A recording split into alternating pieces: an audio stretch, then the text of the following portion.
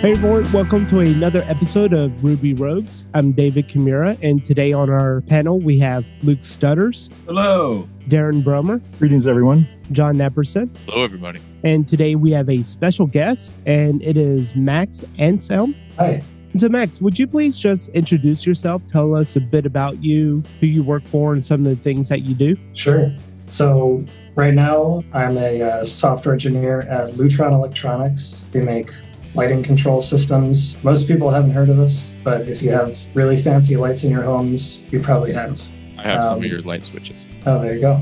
Yeah, so I work on our mobile applications, kind of in a software architecture position. So right now I'm spending a lot of time thinking about how to do cross-platform mobile development, how to get automated and tested release pipelines working and things like that. But outside of that, I just love Ruby. I learned it. It was probably the first programming language I really thoroughly learned, and it's just stuck with me. I use it for hobby projects, and whenever I need to script something that's more complicated than Bash, I always use Ruby. And yeah, that's basically what I do. Did you work your tail off to get that senior developer gig just to realize that senior dev doesn't actually mean dream job? I've been there too. My first senior developer job was at a place where all of our triumphs were the bosses and all the failures were ours. The second one was a great place to continue to learn and grow, only for it to go under due to poor management. And now I get job offers from great places to work all the time. Not only that, but the last job interview I actually sat in was a discussion about how much my podcast had helped the people interviewing me. If you're looking for a way to get into your dream job, then join our Dev Heroes Accelerator. Not only will we help you get the kind of exposure that makes you attractive to your dream employer, but you'll be able to ask them for top dollar as well. Check it out at devheroesaccelerator.com. I completely get the feel every single time that I'm working with something random.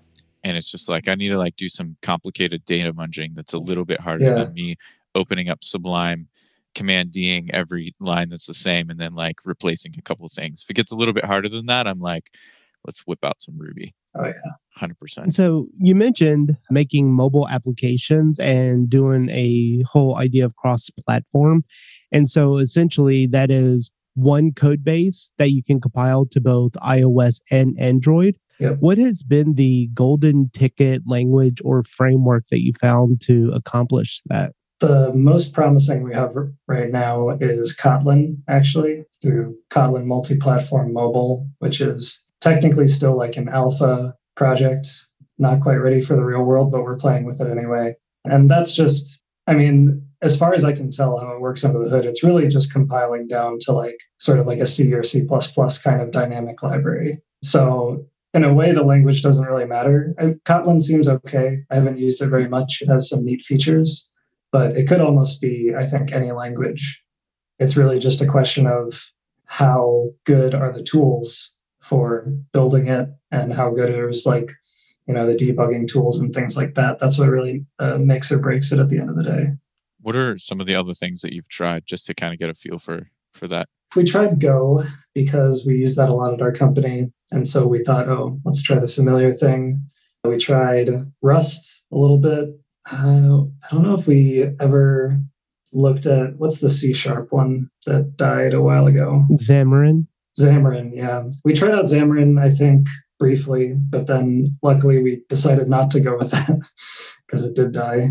But yeah, it seems like no one's really cracked this yet.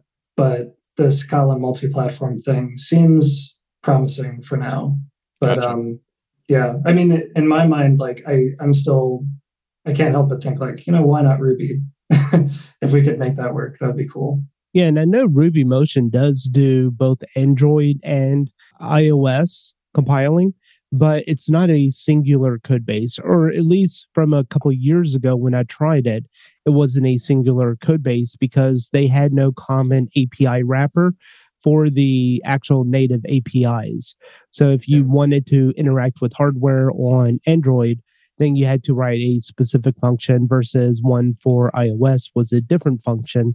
So you kind of had a singular code base that was kind of sharded or fractioned into two different sections. And you could reuse some plain old Ruby object components that you create, but you still have kind of two code bases kind of running parallel, kind of touching some of each other's code.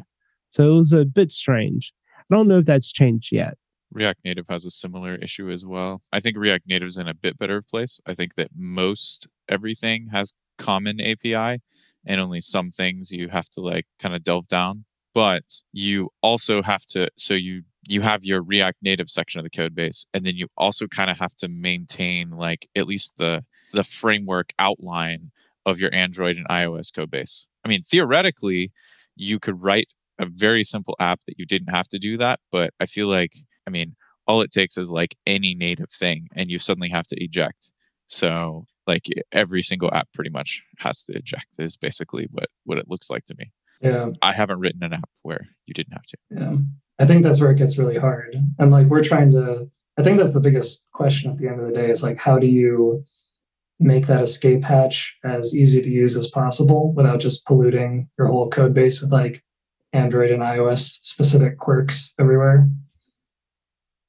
Yeah. And so from a business perspective, for a small company, because if you are a small company and you have a really cool web application or something, and you know that the market really wants an Android and an iOS application, right now you kind of almost have to have two different developers or someone with both skill sets to maintain and build both applications.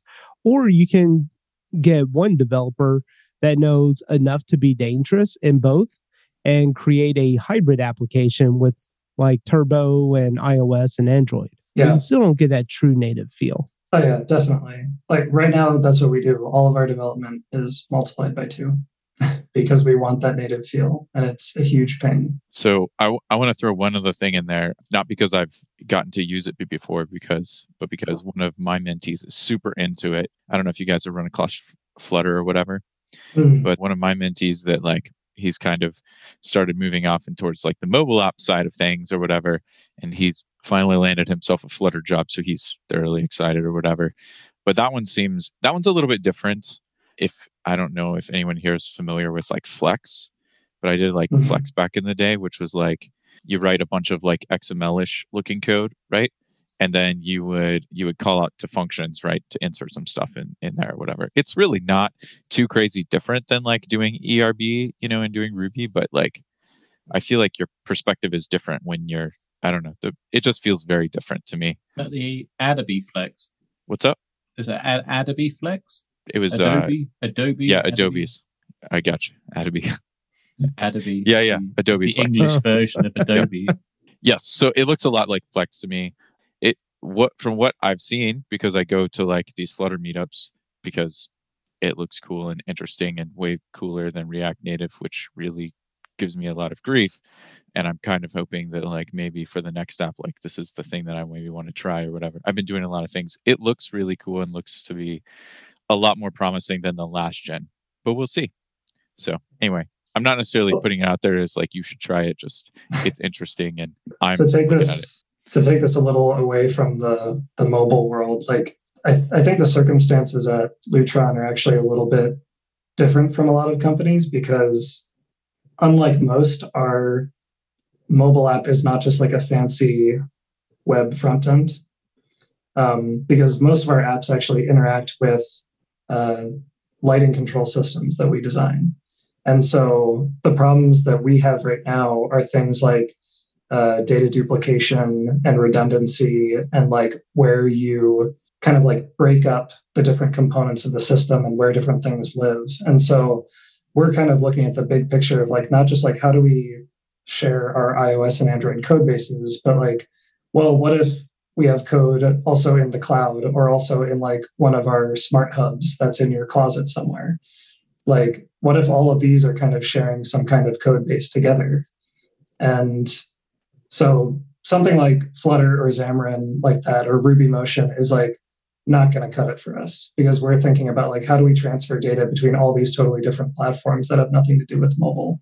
And that's where you start getting into like, you really have to start thinking like totally abstractly because it has nothing to do with like any particular use case or platform anymore. And it gets really difficult to tackle that. That makes sense. So what you're saying is like basically like just having an API backend to kind of be like I don't know, your sort of like home base that everybody's pulling from isn't good enough because Right. Because for us, it's like, I think a lot of our services work like that right now, but then sometimes there's like multiple backends, and sometimes you can kind of treat them all the same, but sometimes you care which one is which. And then it just becomes like this massive headache because you just have to start like duplicating code everywhere to deal with all these subtly different use cases. And we're trying to figure out a way to stop doing that. And so it's like, is there some future where you have this like, I don't know, almost like a distributed code base that everything is sharing, but maybe it's only living in one place, but like the front end code ideally shouldn't know where the code lives, right? It's just like calling out and doing its job. And maybe that's like routing through the cloud to some server somewhere, or maybe it's like talking over SSH to a Linux processor in your closet. It should be like this whole like distributed agnostic layer. It's just incredibly difficult. But I think that's where things like multi-platform code are necessary because you want it to be flexible in that way. And that's where I go to things like Crystal and I start thinking about these like new exciting programming languages that could possibly solve those problems. I think the answer is always blockchain, right? You just say blockchain and decentralization, and then your company's value goes way up or something like that. Yeah, we'll try that. And then all of your light bulbs can trade Dogecoin as well. Yes. I mean, Great. I mean, they start mining it, right? yeah, Or that's what I was mine going to it, say. yeah. They're literally doing nothing all day long. I mean, it's got a little That's right. processor in there waiting for you to click some button somewhere. Might as well put that processor to work in the meantime. Yeah. Our tagline is Lutron saves you energy. So maybe that's not going to work well for us. Oh, yeah. You're going to have to change that tagline so that you can make Well, some now you can Bitcoin. say that Lutron makes you money. And also sends Lutron a small piece of Bitcoin every 100.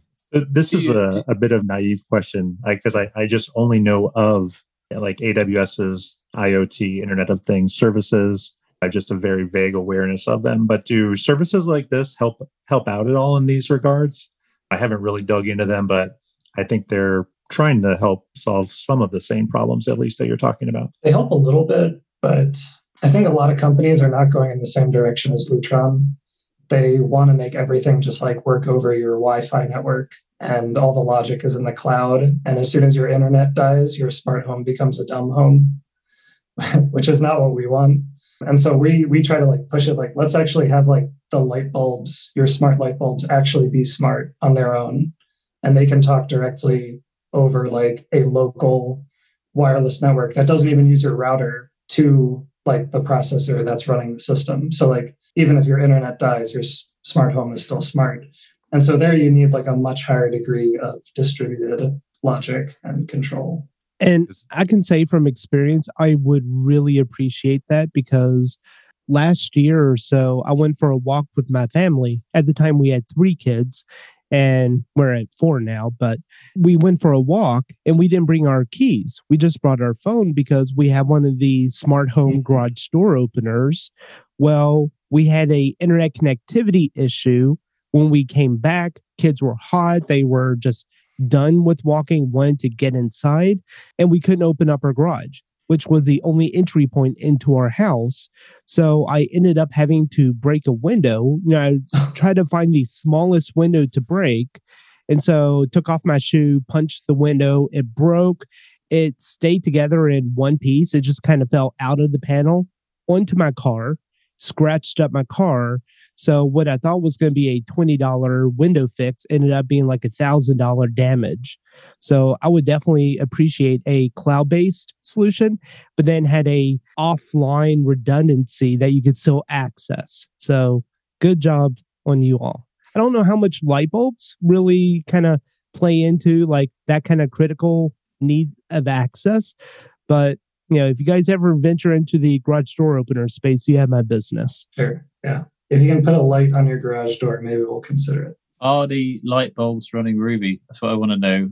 Can I run Ruby on my light bulb? And can I just say the ability to check like on your phone whether you remembered to close the garage door, that to me is like probably one of the best uses of technology ever. Because how many times I've left my house, gotten like 5 blocks away. Did I remember to close the garage door? Yeah. For us, yeah, it's not that crucial. It's more like I'm in bed. I forgot to turn the light off in the kitchen, and I can just like, talk to Siri and tell her to do it. So not as critical, but it is quite annoying. Like if that stuff stops working randomly and you have to actually hoof it over to the switch. Does having this extra sort of mesh network going on, does that interfere with my home Wi-Fi mesh network? Am I just adding a crap ton of extra devices here in the same radio space, or is that a completely different radio band? I'm not the expert of that. I know that we tested that specifically. So we try very hard to avoid interfering. Yeah. Awesome. Sweet. So I have a question then based off of all of this. So you mentioned Crystal, and then we started going down this line a little bit. Does Crystal solve some of these issues for you? Does Ruby solve some of these issues for you or not? Like, how are you using some of these things maybe? Yeah. So I think the thing that I find exciting about Crystal is that it gives you this like wonderful flexibility of Ruby and the way that it can express very complex ideas in a very simple way. And it lets you compile that. I believe it uses LLVM. So it like runs on everything, which is great. And basically, like the more programming languages that come out using LLVM, the more excited I get. Like, I think this is such a huge resource that everybody should be like utilizing. I would love it if like somehow just like vanilla Ruby could solve this problem for us. I think realistically, it's just not there, which I think you see from like basically anyone who's used Ruby in a production environment. I'm pretty sure they use some kind of like extensive environment management system where it's like inside a Docker container or using like RBenv or whatever the other one is, RVM, just because like pulling in a whole Ruby ecosystem can be pretty fragile, and trying to maintain a stable state of that is pretty tricky. Like even for the mobile applications we build, part of that build process uses some Ruby scripts, and we had to put in like a surprising amount of effort just to make those scripts reliable, which was a little bit disappointing. It's not exactly just like, oh, it works on every machine without thinking. Fair enough. I think Crystal is Ruby. Crystal is Ruby, essentially. Yeah. If I was Matt's, I'd be suing. I wouldn't be doing a Crystal Lang conference. I'd be taking out a lawsuit, Oracle style, for a blatant ripoff. I took one of my little programs, and you just tell it it's a .cr file, and you got a binary essentially. One thing I couldn't do in Crystal was find any libraries. I still haven't worked out where. So they don't have gems in Crystal; they have shards. Get it? Because it's I thought, isn't it supposed to be able to just like try at least to compile a gem as if it's a shard? I don't know. I've only been using it for an hour. Yeah, I think we're a bunch of like ignorant people trying to guess about this thing. I thought it could like try its hand and just see if it worked or not. What I was really looking for was the equivalent of like rubygems.org for shards. I could not. It must be out there, but I couldn't find it. Yeah, I don't know. I guess the thing that what interests me about Crystal is like, I think when it comes to practically using Ruby, especially if you're talking about enterprise or like scale production, like customer facing cases, I don't think many people actually are like fully leveraging like the crazy dynamic flexibility of Ruby. They're not like loading strings and evaling them. I don't think most people do that. And so I've sort of had this hunch for a while. It's like, surely it must be the case that like 90% of Ruby that is written could be compiled to like an efficient machine code representation. And so I'm just excited to see someone like finally trying to make that happen with Crystal. I'm not sure where it's going to end up yet. One thing I did find in my Crystal adventures is that it does take a while for Crystal to compile your app or start it if it's not compiling. Yeah. If you start a Ruby script, it's there like that, straight away. Right. Crystal can take a bit of time to iterate on a new version of your code. It's funny in a way. It's like you hear these stories from the olden days of people like, there's like that XKCD comic where people are like sword fighting and the boss is like, what are you doing? My code's compiling. It's like we're almost getting back there now with things like Rust and Crystal. But like in a way, isn't that nice that like the computers are doing the hard work and we can just take a break? I do love it. Also, I feel like now you compile stuff and then you have to go work on one of your other services is actually what it's turned into. Yeah. Have a couple side projects. Yeah, I'd just say that Matt Capybara tests are running. Yeah, then you can't use your computer. So one thing that I actually thought maybe we should or that we could get into. I don't know if you use any tooling. One of the things that I found very useful during my mobile time was Fastlane, which is written in Ruby. Yeah. And I know that Dave, you were talking earlier about your pain with mRuby or whatever, or Ruby Motion, sorry, not mRuby. And look, Fastlane doesn't solve everything, but it does take care of a lot of cool things, which is nice because there's so much freaking stuff to do in mobile development. Like, as a Ruby developer, then going to other ecosystems and trying to do work, I feel completely unenabled. Like, it's like the people involved in those languages were like, how can we possibly make this harder to develop in? Like, I think every language does that that's not Ruby. And mobile development is like literally that way. There's so many manual steps. And I'm so used to just being able to like write my code, commit it to Git, and boom, everything else is done. I own my tests run, it gets deployed. Everything's very cool. It's completely automated, right? Like, and I love that. And I like that a lot of ecosystems are trying to make that happen all around the way, but mobile development's not like that at all. You've got to manage all your certs, and like you have these manual compiles. Even if you're using like a multi-platform thing, you're going to have to like create a new binary for iOS, or I guess a new artifact, whatever it's called, and new thing for Android, and you got to upload them both separately to the store and go through their separate processes. And anyway, the whole thing is Ruby makes a lot of that a lot easier. Fastlane is a super cool tool, and I have loved writing custom actions for it and getting to leverage my Ruby chops over there. So anyway, long story short, Fastlane. Anything else cool? And any other way that maybe you use Ruby over there? Well, it's funny because we did try Fastlane. I actually have a blog post about not using Fastlane anymore because oh dang, yeah. Well, it's funny because like, at first, I loved it too. And I was like, oh, this makes everything so nice. But then when it breaks, it doesn't help you at all. And it breaks all the time because ultimately it is still using these like horrible manual mobile deployment processes that are very hard to automate. So it's totally understandable that it breaks. But then if you're on the line to get the build out the door, it's like, why am I using this tool, which is using this tool, which is breaking? Why don't I just try to fix the tool that I actually have to use at the end of the day, which is Xcode. So I think there's like a benefit to things like Fastlane, trying to make it more accessible and more automatable. And for things like that, yeah, Ruby is like the perfect language, in my opinion. But then there's also so much benefit that like when you're learning one of these platforms, it sucks so bad having to learn them, but it really helps a lot to just learn how the sausage is made and figure it out. I'm always amazed, like so many Android developers I talk to, I'm like, do you know how Gradle works? And they're just like, I have no idea. I just like copy paste stuff from the internet until the build passes. And it's just like, it's terrifying to me. It's like, why don't you people actually know how your code is compiled? Like it almost doesn't even count as programming.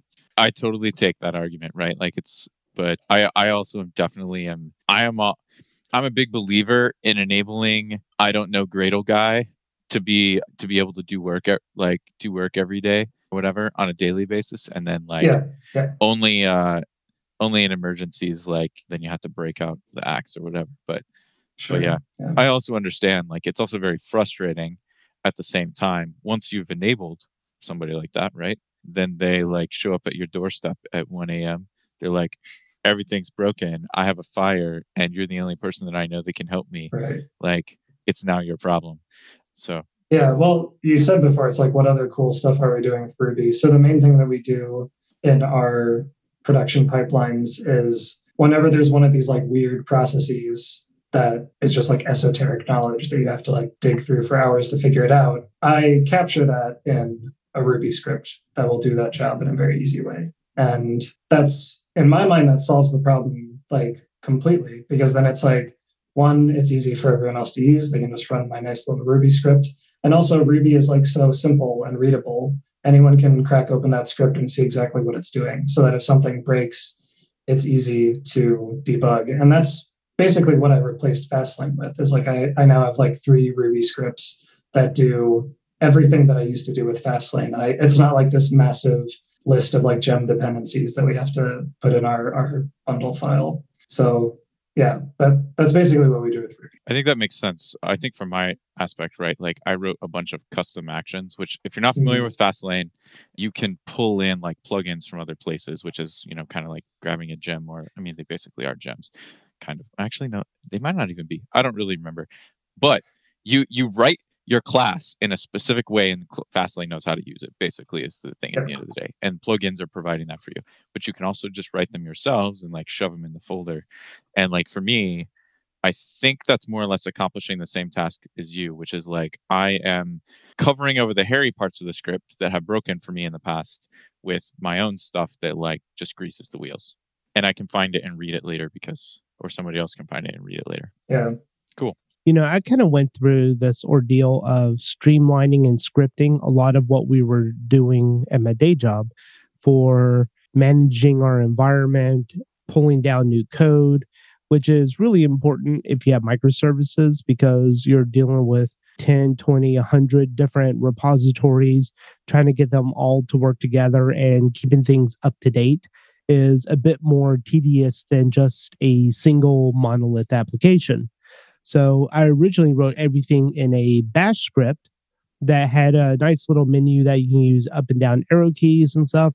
But then when I had to go in there and maintain that, it was kind of a pain because just how much you have to write in bash to get things working properly, the weird syntax and some, the stuff that usually comes along with bash, awking stuff and all that fun stuff. So I redid it all recently in Ruby, just making a plain old Ruby object script and makes it executable, and actually predated all of this with my findings on creating command line applications, a recent episode that I did on Drift and Ruby. And that was a night and day difference on maintaining that file, that executable for maintaining the environment, and just overall the readability of it. So I think Ruby definitely has a space outside of web development. I just kind of found my niche and likings in the web development space, but I do use Ruby for quite a few other things outside of that. Troubleshooting too, especially now that we're all binding.pry like debuggers. Maybe not all of us, but like that's just so much. In certain cases, that's so much superior to like just having to output stuff as text to debug things. Yeah, I love throwing just like a binding.pry in the middle of one of my scripts. I was completely agreeing with you, by the way, Dave. That was my goal there. It is a little bit tricky though. I'm the only person on my team who knows Ruby. So I like encourage everyone to read them and like they can get the gist of it, but it does sort of create a bit of a maintenance problem. I mean, no one on my team knows basically any kind of scripting. So it's like, even if I wrote it in bash, they'd be lost. It's just, I feel like scripting languages are almost like a lost art among a certain segment of programmers. I think it actually surprises me that people don't know multiple languages, right? Like I when you encounter somebody who's like, this is the language that I know or whatever, and this is all I use, and I'm neither interested in like figuring out what this other thing is that you've plopped in front of me, or it just surprises me actually, but keep encountering it and I just accept it. Yeah, it's the setting in which that occurs to me the most is like whenever I'm giving a coding interview, I always let them pick the language of their choice. So I feel like as an interviewer, it's my responsibility to be familiar. So like I try to know every mainstream language because I don't want to be the jerk who's like, well, if you can't write it in C++, it doesn't count. And because like, that doesn't matter at the end of the day for something like a coding interview. So yeah, I don't know. I've never heard a candidate be like, oh, you'll let me pick the language that I want? That's nice. But actually, I don't really understand what you guys are talking about. Like, you can't just use Ruby for everything. What do you mean? If only. It's true. So, just kidding. You don't realize how good Ruby is until you use other languages. In fact, you're talking about, we've been talking a lot about mobile space. This is true. Also, mobile's been around for a while, but an emerging space is blockchain. We referenced that earlier. So if you look at writing smart contracts, so one of the more established languages today is Solidity, which works on the Ethereum blockchain, but it's much closer to C or C++ than it is anything else. And if I had the time or inclination, or maybe someone else was already working on a blockchain language for smart contracts that you can use with Ruby, that would be fantastic. It's early days in this space, so I'm sure the tooling and languages will get better, but that's kind of where we're at now. Hey folks, it's Charles Max Wood, and I just wanted to jump in here and let you know about something that I'm doing. It's free.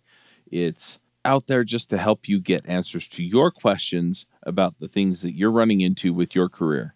So if you have questions about how to get further ahead in your career, how to start a podcast, how to get a better job, how to get a raise, how to deal with a situation at work with your boss, or just maybe you're stuck and you don't know where to go next. How do I get from junior to senior to whatever's next? How do I become a speaker? How do I get to the next level? That's what I'm out here to do. So every Wednesday at 12 o'clock Mountain Time, I'm going to be doing a call, and it's going to be free, totally free. Go to devchat.tv/levelup, and you can register for the call. It's using Zoom's webinar software, so it's pretty straightforward.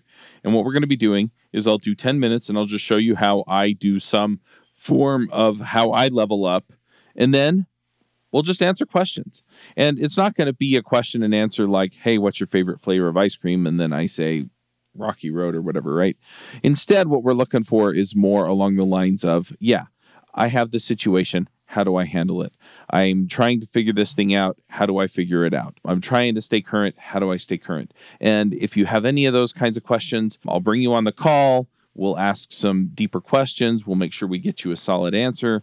And I'm really looking forward to helping some people out. There will be no sales, no selling, no nothing on these calls. It is literally just 10 minutes of training and then Q&A. So you can go check it out at devchat.tv/levelup.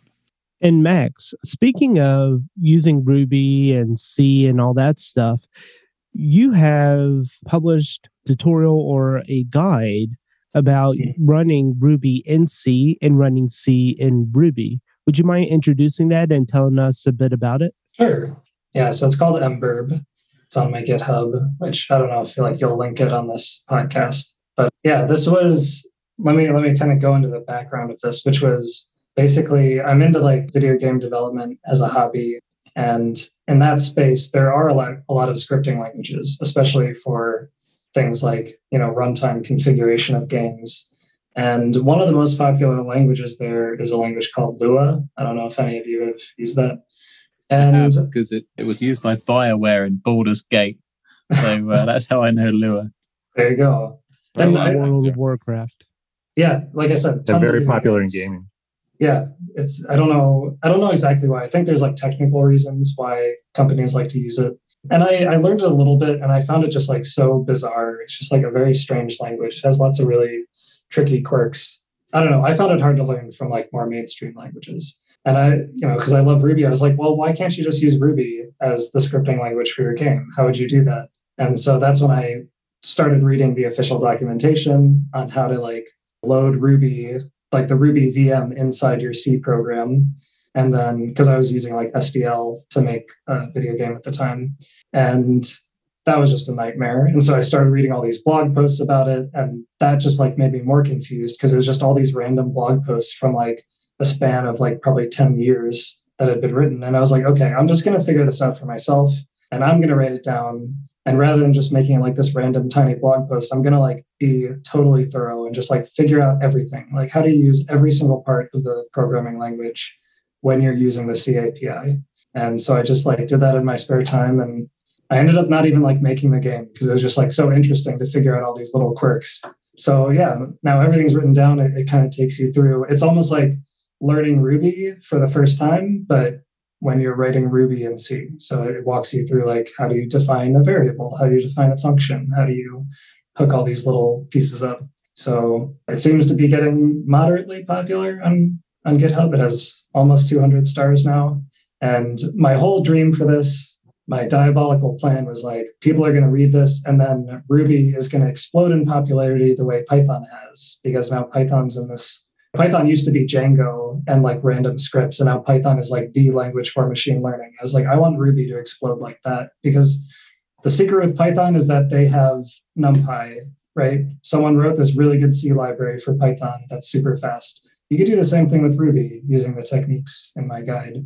And yeah, maybe it won't be machine learning, but some other field. I want Ruby to explode and be the thing that everyone uses. Definitely. Plus one to that. There's so many articles I read, and I'm very interested in this topic as well. And then when you dive into it, it's almost always like a Python implementation of whatever they're doing. And, you're looking for Ruby alternatives, and there's a few gems or libraries out there, but it's usually not at the cutting edge of what's happening. Yep. This is super cool. I think one thing that I've always been a proponent of is if you can't get something done in Ruby because you think it's slow or something, just run Sidekick on the side and shell out, right? If you're running a script, I guess you can shell out right there. But I'm just I've always just told people to just shell out, run it from somewhere else. It's very cool. I'm a big fan of mixing and matching, I guess, right? Mm-hmm. And being able to natively mix and match, I think will get more people sold than just the people that just happen to value mixing and matching like me in the first place, I think. Because I think it's an easy sell for me. It's a harder sell for somebody that's well, I don't know what I would do to tie these two things together, and it just seems so hard that I'm just going to give up right away and complete. Instead, I'm going to do the even harder thing of completely rewriting my entire application in another language, because that it doesn't seem as scary to me. I feel I guess if I'm summing up the things that I have heard from people over the years, that's what I feel people have chosen to do. So this is cool. Yeah. If things get hard or, slow, you just throw more money at it, right? That's basically how you address that problem. And I mean that in a kind of serious way, because to give you a example that I'm actually going through right now. So I release weekly episodes on driftandruby.com for my Ruby-based tutorial site. Mostly it's Rails stuff. But one of the things that I do with the video, which is usually about 100 megabytes, is I will use FFmpeg to create adaptive bitrate streaming. So I'll generate two versions, a 720p and a 1080p, but they're all in 10-second chunks. So the player that I'm using, Video.js, will select which version is going to best fit your bandwidth, and it'll automatically switch over to a lower but still readable resolution if you are in a different country far away from the servers and that kind of good stuff. But the problem is that transcoding process takes about 40 minutes. And the issue with that is that I'm running them on background workers, and that will have a couple of issues. One, it'll slam the CPU. So the auto scaling is going to now provision new servers because it thinks it's under massive load and it needs to handle that traffic. But that's not actually the case. It's just this one job, this one point in time on one day a week that it's actually doing it. So not only do I have to wait 40 minutes before I actually publish the episode, but I'm also now paying a bit more money for these auto scaling services to spin up when it really doesn't need to. So I've been playing with the idea of extracting that portion off of the production environment where it's running, create a API where it can ingest in these 10-second video chunks and have a server farm at home, because I already have all the hardware.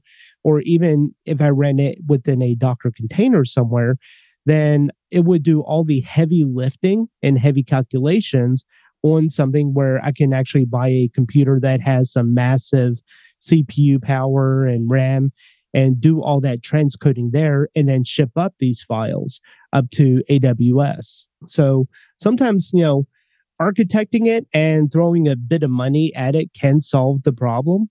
But, as far as light bulbs and your decentral or your cloud-based but failover non-cloud-based, I don't know how that relates back. Can I just say, Dave, as a Drifting Ruby viewer, that is super annoying, because I'm always watching the Drifting Ruby videos and the screen goes blurry and I can't read the text. I think, oh my word, my eyesight is getting worse and worse.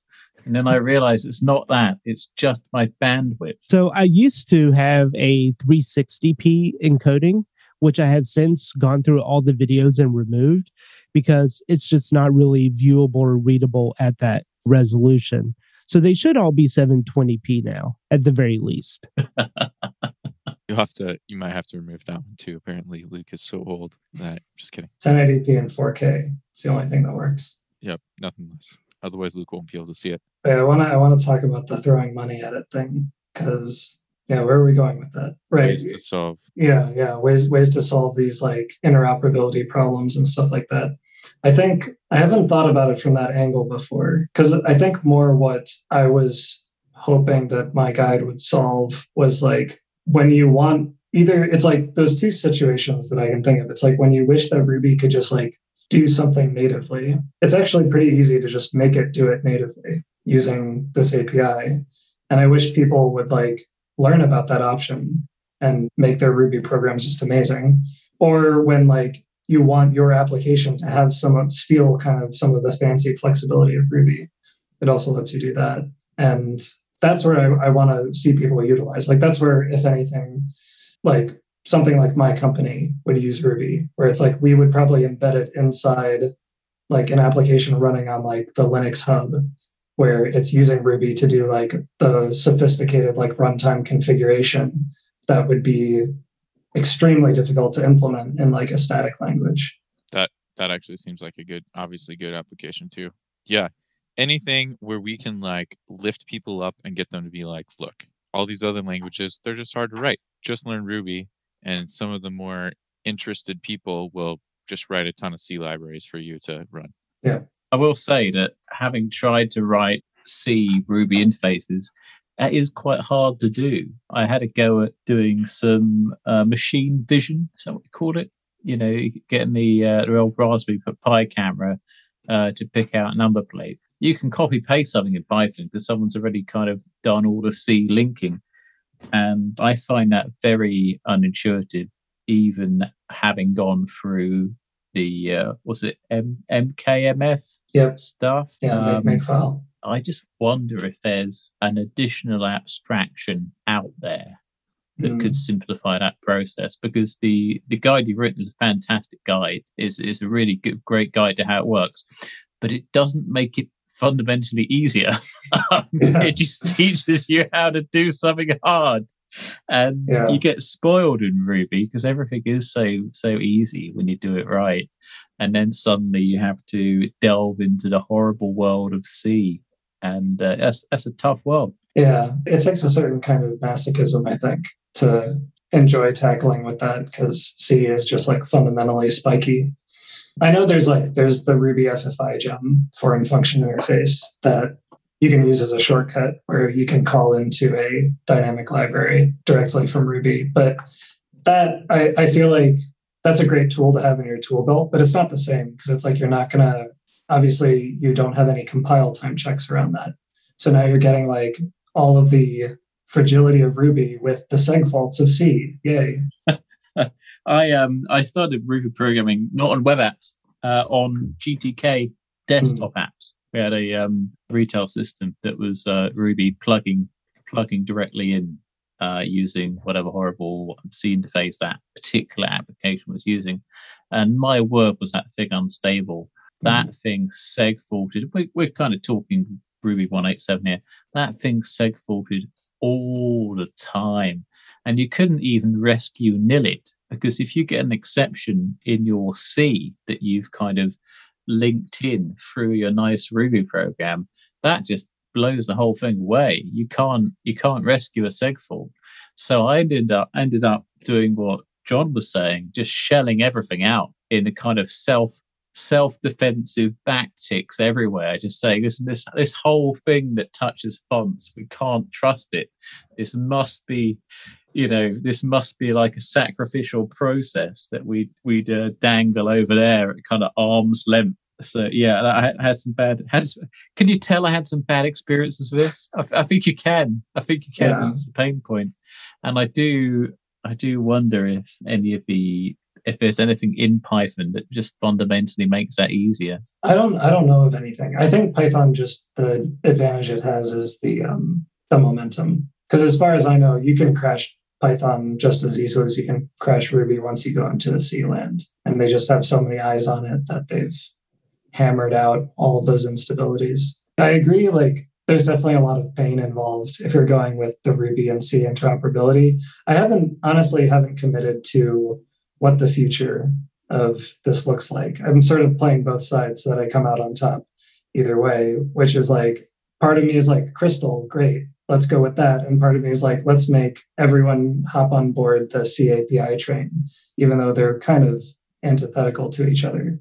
In my mind, solving similar problems in completely different ways. But yeah, we don't have to pick. It's just people, if you're interested, you should try it out, because I don't have enough time. I need to recruit people to try things out for me and forge the future of this language. Yeah, there are, I mean, one of the issues like that you're talking about, like, or that Luke is kind of referencing, right? Like, so I've done like file IO stuff, right? Where you use like popen3 or whatever it is, however you pronounce it in your native tongue or whatever. But if it has trouble for some reason, because like it has buffer problems, or like I don't remember all the cases, but like there's so many cases where like one of the buffers has trouble, crashes everything, and there's no recovery from that, and your program's seg faulted there. So shelling out like ends up being like your only protection against a lot of these things, and it's really stupid. Yeah, backticks, I tell you, backticks all the way. Yep. Yeah, which is fine too. I mean, which leads me on to another mini rant about backticks, because you get a different environment when you backtick versus a system call.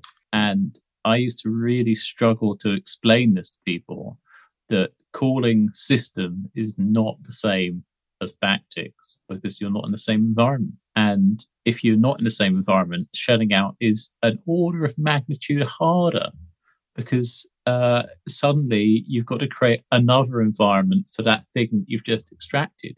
So you're going to now start hitting edge cases where, this environment variable isn't set up, this isn't in scope. Rant over, use back. No, I think that's a good point. Like, I think, John, you mentioned the popen3 problem, where it's like, I was just reading this the other day because I was writing some glue scripts in Ruby, and like the documentation says like, oh yeah, if you forget to read standard error or something and it produces too much output, it's gonna like lock up everything, because you don't have control over that, and so it just makes you mad. and like the documentation literally says like you should use IO select to fix this problem, and I'm like, that is like, the veneer is ripped away. You're just writing C code now, because like now you have to go read the man page for how select works, and it's just like, yeah, it's such a shame. Yep, it's very frustrating. But so the thing that to speak to like what Luke is saying too, right? Like I think the issue, in my mind, the issue is we don't have good enough tools around this space, right? Because at the end of the day, maybe I want a completely new shell. So system call is great. Like I've used that before intentionally for that purpose, right? And there have been plenty of things completely outside of Ruby where you might particularly want a new shell. So like that isn't a new problem anywhere. But yes, usually I'm just assuming that I'm shelling out and I have the same environment. And that's sort of just the assumption that's in the back of my brain. So yeah, most of the time I want to use backticks. And I don't remember what the third one is off the top of my head or whatever. And I don't remember which way it behaves, but like the third one behaves like one of the other two. The third way to shell out, I don't remember. Anyway. Well, you've got a system with an array or multiple arguments, haven't you? And then you've got a system with a single string. Anyway, I thought there was another one. And maybe I'm just thinking of Poppin. Maybe that's what I'm thinking of here. Yeah. But either way though, like none of the things are good enough. They're not working.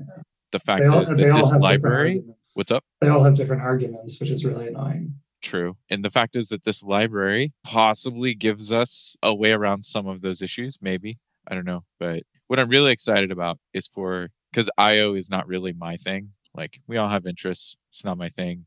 Maybe I've delved deep enough that I vaguely understand some of the pieces about it.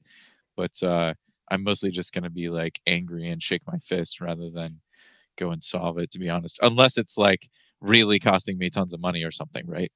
I'm excited for the day that somebody's like, this really cool Ember B thing or Ember thing enables me to like finally fix this pop-in problem. Pop in, whatever it is, popen. And I'm excited for the day that we have the new version of that uses Ember B. Or Ember. See, I can't pronounce anything right now. Yeah, that would be cool. Yeah, I mean, we'll just watch rubygems.org. There should be a slew of new gems popping up immediately after this airs. Let me know. I'll test it out for you if you make it. no promises. Actually, if you're bored someday, I do this every once in a while. Just go on the Ruby Gems, the stats page, and just look at like what are the top 10, 20, 50 gems and just kind of see what's on the list. It's sometimes interesting, and sometimes you find things that you hadn't checked out yet before, and kind of fun to go shopping there. I'll tell you one thing I found that Crystal had related to gems that I'm not sure if Ruby had. It's got like a built-in gem generator. They don't call them gems, they call them shards, but it's got a built-in library generator. You go crystal init lib and it will set you up your own crystal gem straight out of the box with all the kind of files in place. And I'm not sure if Ruby has that. Does Ruby have a gem generator? There is. Hang on. Bundler. Well, no. There's another. It's not official though. I believe you have to install it. Yeah, there is a gem that gives you some really nifty stuff around it. Hang on, let me see. I know I have it in a project. Oh, I have it in ShipLane. That's right. Let me go look there. So yeah, I mean, to your point, Luke, like, yeah, it's kind of crazy that Ruby doesn't have something like that. And it's like a part of the language that it has gems, but it's somehow not a part of the language that it can help you make one. I saw it and I thought, oh yeah, of course. Why not just have it? Because I made myself a gem this year for the first time. I published a gem on the gem store, the Ruby gem store. And I had to go through and kind of try to learn how to do it properly. And there are two ways. There's kind of the bundler gem way, but then there's the other kind of old school way. So that probably made it a bit more complicated than it should have been. And then it's a very manual process for me, trying to kind of make sure I've got the right files in the place, make sure I kind of do it. Actually uploading it to Ruby Gems, very straightforward, very easy, but just kind of wrangling the files together, I found quite tricky. Bundler is shipping with Ruby now, isn't it? With newer versions. So I mean, so. Yeah. Technically, you could just install Ruby, then run bundle gem, and then whatever the name of your gem, and it's included. That's true in a way, yeah. 2.7. Yeah, but it says it's been in since 2.60 preview 3. 2.6. So 2.7. So that's recent. That is recent. I think something that's missing, it's like if you look at what Rust is doing, they've gone a step further and they've bundled the environment management up to the language version as well. And so when you install Rust, you're really installing like a Rust version manager plus the package manager. Whereas Ruby, you still have to kind of opt in to you say, oh, I'm going to use a Ruby version manager first before you install Ruby. And I think that's also, I've always thought that was just a shame. That was just like such an obvious failure of the language that it's like, everyone's like, oh, you got to have to separately install this unrelated project in order to use Ruby first. It's so, I think that's one of the most unwelcoming aspects of the language, frankly. I mean, you don't have to install Bundler to use Ruby. It's just Ruby is so much better with Bundler.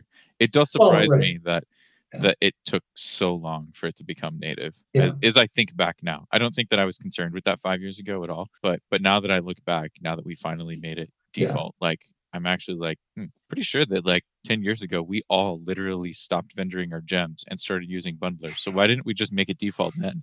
Like, yeah. Right. I mean, is it wrong to say that Docker is my Ruby version manager? No, it's not wrong. No, I do that too. I understand. Yeah.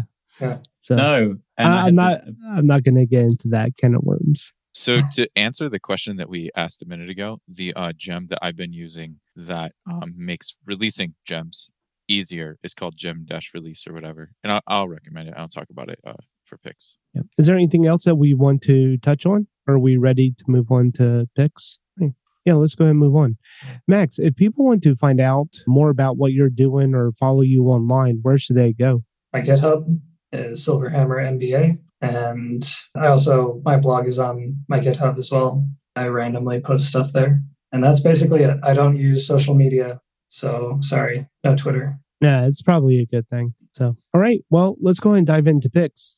Hey folks, it's Charles Max Wood, and I just wanted to jump on real quick and let you know that I am putting together a podcasting course. I get asked all the time. I've been coaching people for the last 6 months. How do you start a podcast? How do you put it together? What do I need in order to get it going, et cetera, et cetera, et cetera. I've put together the curriculum, And I did it through coaching a whole bunch of people, and now I want to share it with you.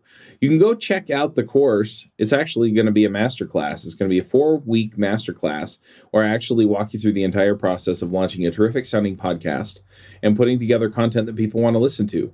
And you can find it at podcastbootcamp.io. Luke, do you want to start us off? I've been working my way through this Jeremy Evans book, The Polished Ruby, and it reminds me of the Ruby-WC, which I used to use when I was kind of more getting into Ruby seriously. And if you do Ruby-WC and run it on your program, I'll tell you all the horrible mistakes you've made just through a combination of compiling the code to see if it actually syntax is correct. And the W gives you loads of helpful warnings, which I'd totally forgotten about.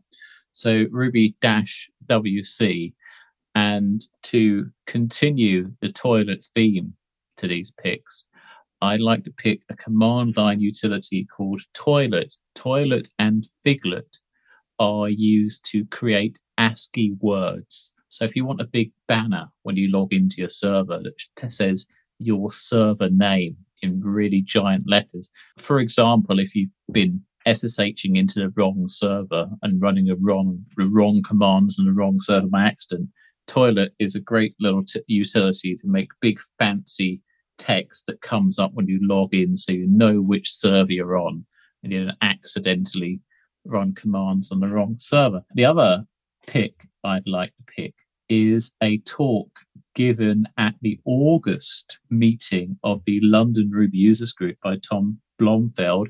He's British like me, he's British.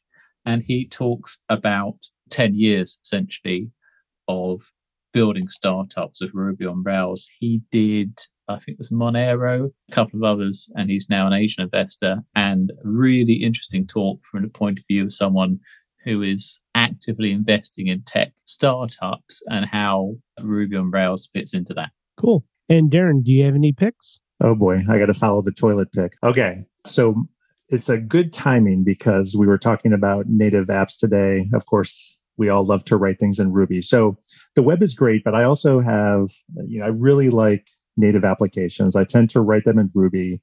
I have a lot of little utilities that I write and use, things like maybe track hours that I'm working. I'm always creating like different games because life is more fun with games. And then also recently an app to monitor cryptocurrencies and look at investments. So my picks this week are, first, I generally use the Gosu gem, which is in case you're not familiar with it, it's the gem that gives you access to OpenGL drawing capabilities in Ruby. It's really pretty performant on my machine. I've never really had a problem with it. And then the other pick is the first of a number of projects that I'm going to be releasing. This is the first one. So this is called Ruby Simple Plotter, and it uses some basic widgets that are built on Ruby and Gosu. And you can essentially plot any file-based data set. You can give it arbitrary functions to plot, overlay them on top of each other. And so then I'll be releasing other projects down the line that sit on top of this, including some cryptocurrency apps. But at this point, I'm just ready to release this one. So it's available on GitHub now, and looking forward to getting feedback on it. Awesome. And John, do you have any picks? Yeah, so I've got a couple largely inspired by some of our discussions today. So the first one that I wanted to pick, we were just talking about, gems. It isn't really necessarily that easy to publish a gem. I mean, it's not like hard, but like you got to kind of go look it up, maybe look at like some other gems out there to see how you like want to arrange everything. If you release like a more complicated gem, then you're doing things like looking at the Rails repo and trying to decide if that pattern's good for you. The answer is it's probably not. But the point is you kind of get into this place where you're just like trying to figure out what you're supposed to do, right? Because you're trying to like figure out your gem. And then after you release your gem, you push out a version, maybe you make some code changes, and then like 2 months later you come back and you kind of forgot how you're supposed to push out the gem. And so that's, maybe not the most ideal experience. It's a lot like mobile development where you just kind of like don't touch, unlike web development where we're like doing all this stuff every day, we're practiced and it's like in the front of our brains and like that's easy to remember. I feel like one of the things that's similar in a way to mobile development is just kind of like that context leaves our brains for a while. And if you're really busy or something, like, just trying to get it back, trying to remember what you're supposed to do isn't always the easiest. So gem release, I don't know. I don't even remember how. I think it was probably in a Ruby Weekly, which I read a lot. Also a great thing to check out. I think it was just in there and I was just like, what's this? And I thought it was super cool. Basically, you configure it. It makes the process of releasing gems a lot easier, because when you're trying to release gems, one of the things you got to do is you got to release the gem, then you got to like bump your version, then you got to like push it to Ruby gems, and like it's a multi-step process. It's not too hard, but this just automates the whole process. You do it in one fell swoop, and I like automating stuff. Love that. So this gem lets you do that. The other thing I was going to say is if you are, I think we talked about it a little bit today about why you maybe wouldn't want to pick Fastlane. But in my experience, like if you're just trying to enable teammates, or if you have the same problem, to me, gem release is solving the same exact problem to me, which is like, hey, here's a thing that I don't do every day. I just kind of want to like automate as much of it as possible. And if I have a problem, I'll delve into it then. I think that Fastlane kind of fits as like one of those tools. So I would recommend that to people. But I think that at the same time, I think Max made some good points today, and you should keep in mind that if you find that the tool is getting in your way, like obviously don't keep using a tool that's getting in your way. I think that's good. Awesome. I'll jump in with a couple of picks.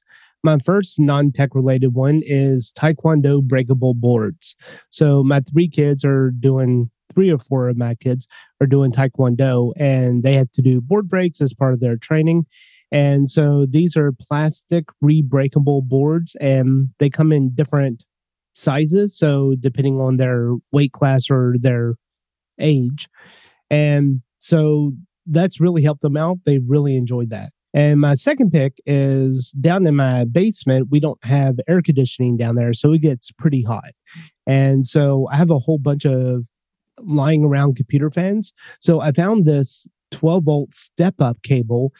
It's a USB, so it can plug into any 5-volt USB. It has a little built-in step up to 12 volts to power a fan cable at full speed.